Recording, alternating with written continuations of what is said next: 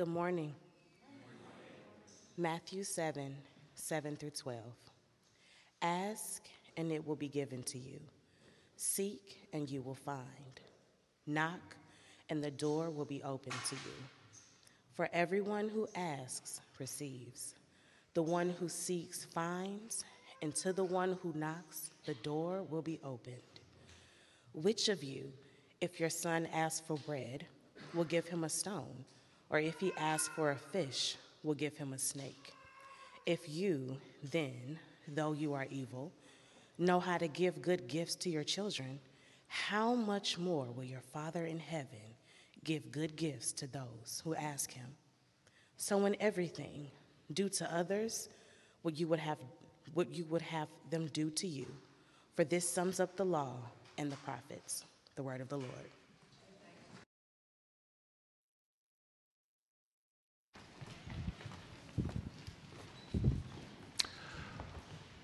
What is the good life? And what does it mean to be a good person?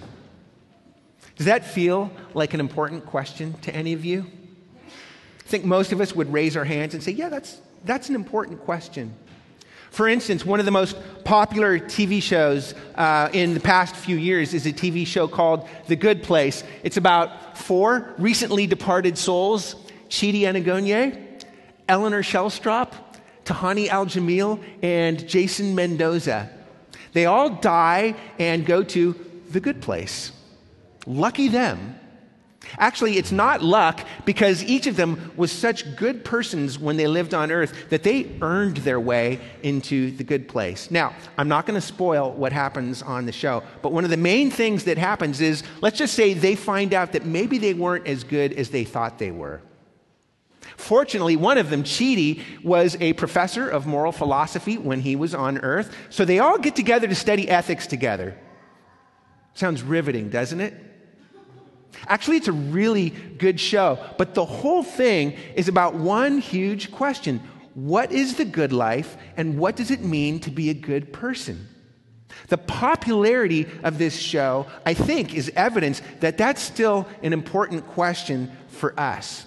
Now, we're in a series on the Sermon on the Mount. The Sermon on the Mount is Jesus' answer to this question. It's a picture of the good life and what it means to be a good person. So, in this passage, Jesus is talking about this, but in this passage that we just read, Jesus is wrapping up the main section of the sermon, and he ends with one of the most famous verses in the whole Bible. Even if you're not religious or familiar with the Bible, you've heard this verse. So in everything, do to others what you would have them do to you. Now, what do we call that? That's right, the golden rule. It's one of the most famous verses in the Bible, but here's the thing I want to focus on this morning. Notice that in the beginning, Jesus says, so in everything, do to others what you would have them do to you. That word so is literally therefore. In other words, Jesus is saying that everything, what we know is the golden rule, our goodness, our actions, our behavior, that all of that is completely dependent on what Jesus has just said right before this. And what was he talking about? Our relationship with God. Specifically, our prayer relationship. So what does that have to do with the good life and being a good person? Well, let's find out by seeing 3 big things in this passage. Jesus is going to show us the promise of prayer, the result of prayer, and the foundation of prayer. Okay? The promise, the result, and the foundation of prayer. So first, he shows us the promise of prayer. Now, this is not the first time in the Sermon on the Mount that Jesus has talked about prayer. Back in chapter 6, he gives us the most famous prayer of all time, the Lord's Prayer. We spent several weeks looking at that. But here, Jesus comes back to the subject of prayer, but what he says here is kind of shocking because it sounds like Jesus is writing a blank check. He says, ask, and it will be given to you. Seek, and you will find. Knock, and the door will be opened. In other words, Jesus is saying, whatever you want, just ask God and he will give it to you. Now, immediately this raises questions because there's all kinds of potential problems with this. First of all, One of the big problems is that, doesn't this lead to selfishness? Just ask God for whatever you want, and he's going to give it to you. And secondly, and maybe even more problematically, anyone who's ever prayed has experienced times when God has not given you what you prayed for. So this promise of Jesus potentially leads not only to us selfishly abusing our prayer privileges, but also potentially experiencing bitter disappointment in prayer. Which leads us to ask, Jesus, why would you make a promise like this when there's so many obvious problems with this? Well, the answer is in verses 9 and 10. Jesus gives us a little parable to help us understand what he's talking about. He says, which of you, if your son asks for bread, will give him a stone? Or if he asks for a fish, will give him a snake? Now, this is actually a brilliant little illustration. Think about it. A stone kind of looks like a loaf of bread, and a snake kind of looks like a fish. Now, if you're a parent, there's none of you who, if your child asked you for bread or a fish, you would never give your child something that kind of looks like what they asked for, but is actually harmful. You would never trick them like that. You would never say, hey, take a bite out of this stone or a bite out of this snake. You would never do that. Jesus is saying that our relationship with God is like the relationship of a child with a parent. And that means three things. It means access, boldness, and trust. Okay? First, it means access. Maybe one of the best illustrations I've ever heard goes like this. Imagine that you're asleep in the middle of the night. Who gets to come to your bedside and wake you up? The answer is nobody except your child. The only person in the world with that kind of access is a child. Secondly, this means boldness. Here you are, and your child comes to you at your bedside at 2 o'clock in the morning, and they need something. Are they going to hem and haw about it? Are they going to beat around the bush with you? Of course not. Children just come right out with their requests. Mommy, I'm thirsty. Can I have a drink of water?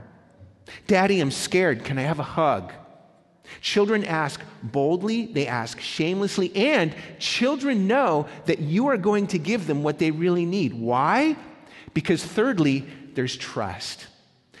At least in a healthy parent-child relationship, the child knows that the parent is going to give them what they need. They know they have access, they know that they can ask boldly, and they know that their parent will never trick them, but always give them exactly what they need. Now, here's the thing, and if you're a parent, you know this happens all the time. What if your child comes to you and says, Mommy, Daddy, I'm thirsty. Can I have a swig of that tasty-looking purple stuff under the sink? What's going on there? The child thinks that they're asking for a fish, but what they're really asking for is a snake, only they don't realize it. And so, of course, you're not going to give that to your child. You will only give your child what's good for them. You will never trick your child. So if your child asks for a fish, you give them a fish. But if they ask for a snake and they don't realize that's what they're asking for, you're still going to only give them what they really need, even if it means turning down their request in that moment. Friends, Jesus is saying that's what God is like. God will never trick you. God will always give you the real thing. He will always give you what you really need, not what you think you need, because he's a good father. That is the point of this whole parable. The emphasis here is not so much on the nature of our requests as it is on the goodness of the Father. That's why Jesus ends the parable by saying this: if you then, who are evil, know how to give good gifts to your children, how much more will your Father in heaven give good gifts to those who ask him? How much more shows us where the real focus is. It's on experiencing the goodness of the Father. It's on experiencing the love of God as Father. So listen, is there a danger that you might sometimes abuse your prayer privileges with God? Sure. And is there a danger that sometimes you might ask for a snake that is really that you think is a fish, and God might say no, and you might be bitterly disappointed in prayer? Of course.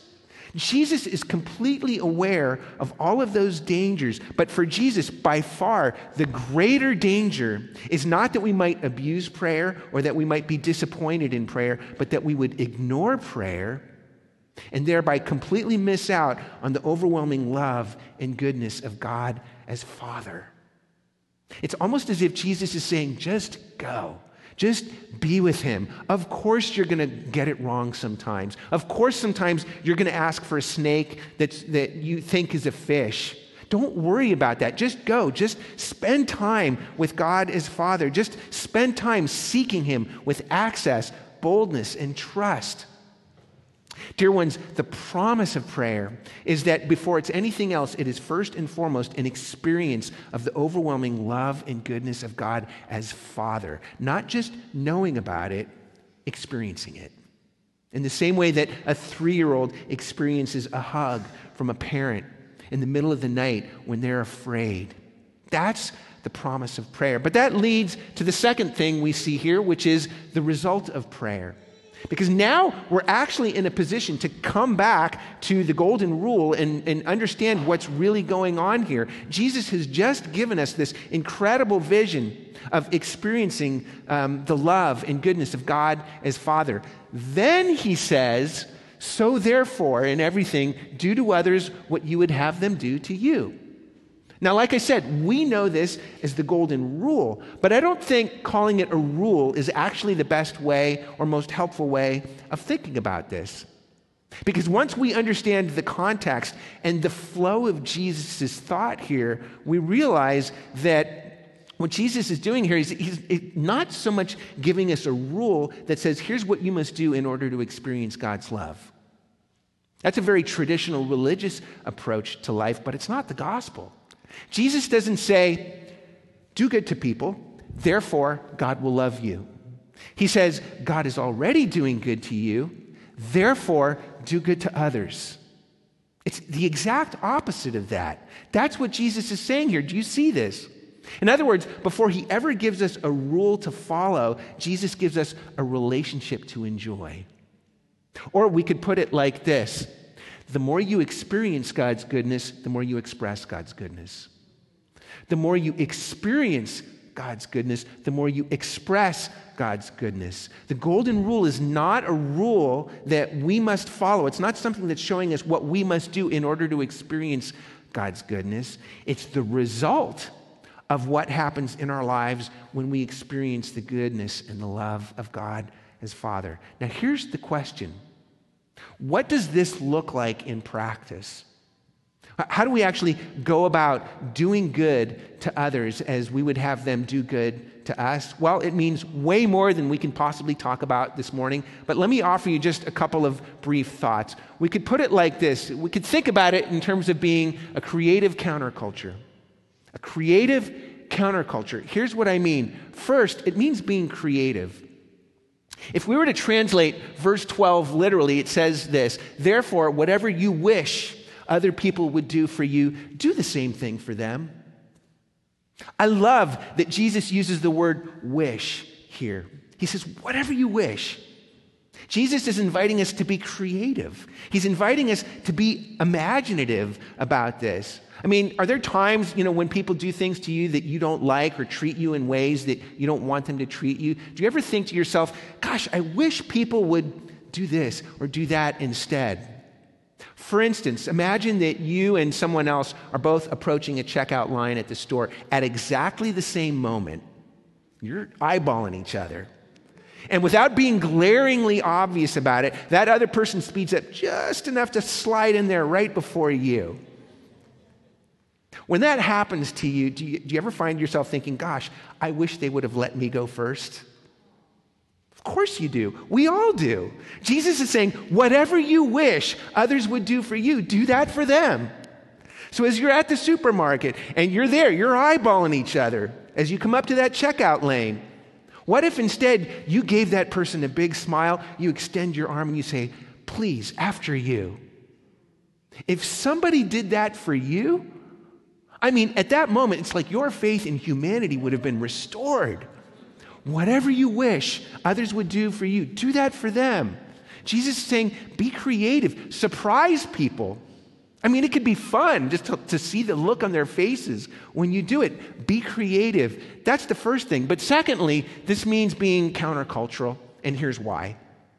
There are many other teachers in history, other than Jesus, who have stated forms of the golden rule, but they've always stated it in more what we could call a negative form of the rule. In other words, the form that other teachers have given is like this: whatever you wish people would not do to you, don't do that to them.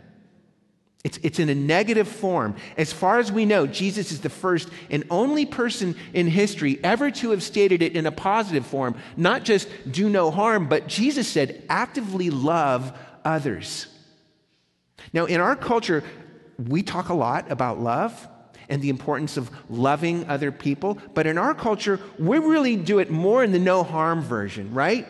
I mean, we define love as permission, tolerance, freedom. We say everyone should be free to live however they want, as long as they don't harm other people. Now, on the one hand, that is a profoundly deep affirmation of individual human dignity and freedom from harm and oppression. It's a wonderful thing. And by the way, our culture's emphasis on that is a direct result of the impact of Christianity in our world. Many of you know I'm very fascinated by how many historians and philosophers are constantly pointing this out. So for instance, Jacques Derrida, I've never quoted him here before. Well, he was a very famous French philosopher, postmodern French guy, and he was definitely not a Christian. But he said this once. He said, the cornerstone of international law is the sacredness of man as your neighbor made by God. In that sense, the concept of crime against humanity is a Christian concept, and I think there would be no such thing in the law today without the Christian heritage. In other words, our culture affirms individual human dignity because Jesus affirms individual human dignity. But here's the problem. In our world, we live in a modern scientific world, which says there is no God, and therefore there is no inherent meaning and purpose in humanity. Now, here's what that means. What's a screwdriver for? Driving screws. What's a paper knife for? Cutting paper. That's what those things are for. Screwdrivers and paper knives have inherent meaning and purpose. Modern science says human beings have no inherent meaning and purpose. Human beings aren't for anything. And as a result, our culture says we must create our own meaning and purpose. And even if you believe in God, that idea is like second nature in our culture. In fact, it's sacred in our culture. No one can tell you what you're for, only you can tell you what you're for. So here's the question. How can we say what's good or bad for people if we can't say what people are for? I mean, think about it. You can use a knife to drive a screw, and it'll kind of work, but it'll also ruin the knife, right? Why? Because that's not what knives are for. We can say what's good or bad for knives because we know what knives are for. When we say everyone should be free as long as they don't harm others, the only reason we can say that, the only way that makes sense, is if we already have some idea of what human beings are for, which is the very thing our culture denies. Friends, here's the point. Doing creative good in our society is also going to be countercultural, because it means that we can only do that unless we have a real, universal, shared human nature that says this is what human beings are for. That's the only way that we can do that. So in other words, in our culture, you can say, well, this is right for me, and if you say this is right for me, then it's right for you. Nobody gets to contradict you. In other words, in our culture, you could say this is a fish, and nobody gets to say, no, actually, that's a snake. Doing creative good in our culture is going to be countercultural because sometimes it's going to mean saying, no, actually, that is a snake. That's not good for you. Now, we don't have time this morning to go into all of the details of what this would look like in society. And if you're curious about this, then please keep coming back because we talk about this a lot here at Central West End Church. But friends, all of this leads to our last point. We've seen the purpose of prayer, the promise of prayer, which is Jesus is promising us an experience of God's goodness as Father. We've seen the result of prayer. The more you experience God's goodness, the more you express God's goodness. But lastly, we need to look at the foundation of prayer, because here's the question: how do we actually experience God's goodness like this? Jesus has just invited us to have this experience of access, boldness, and trust in the goodness and love of God as Father. But how do we actually experience that? Here's how. I don't know if you noticed this when Nicole was reading this morning's scripture, because it goes by pretty fast. Jesus makes a pretty quick little offhand statement. He says, "If you then, though you are evil, know how to give good gifts to your children, how much more will your Father in heaven give good gifts to those who ask him?" Jesus says, you're evil. And then he just keeps moving right along forward with the rest of his statement while we're back here saying, wait, what? In our culture, evil, and when we think about evil, we're thinking about Hitler. We're thinking about serial killers. In our culture, evil is a very extreme category, and maybe a few people fit into that, but not us. Now, here's the thing. Think about this. Jesus, here he is, and even people who don't identify as Christians will oftentimes very gladly and loudly say, well, Jesus was a great moral teacher. Okay, wonderful. But here's Jesus, this wonderful moral teacher, telling us that we're evil, which totally offends us. So either we have to get rid of this quaint little idea that we have about Jesus being a great moral teacher, or we have to reframe the way we think about evil. Evil does not mean that every single one of us is as bad as we could possibly be. We're not all serial killers. Evil means that in every single one of us, there is something that resists God, something that rebels against God. There's something in every single one of us that says, God, I know you call this a snake, but I call this a fish. And we want it precious. Yes, we do. And if you're not going to give it to me, then I'm going to go out and I'm going to get it for myself. Now, here's what's so amazing about this passage. Yes, Jesus is looking straight at your evil. He sees it. He doesn't ignore it. And he doesn't want us to ignore it either. Jesus names our evil, but then he keeps driving forward to focus us on what he really wants us to see, which is the goodness of God as Father, which is the how much more of the Father's love for us. That's what Jesus wants us to see here. Now, if you were with us last week, remember we said there's a difference between that which describes you and that which defines you? Jesus is saying, yes, evil may describe you, but if you're loved by the Father, that's what defines you. In other words, Jesus names our evil without naming us evil. He names us beloved of the Father. That's what Jesus is doing here. Now, listen, friends, I don't know each one of you personally. And even those of you that I do know, I don't know the depths of all the things that you may struggle with in life. But I do know this about you.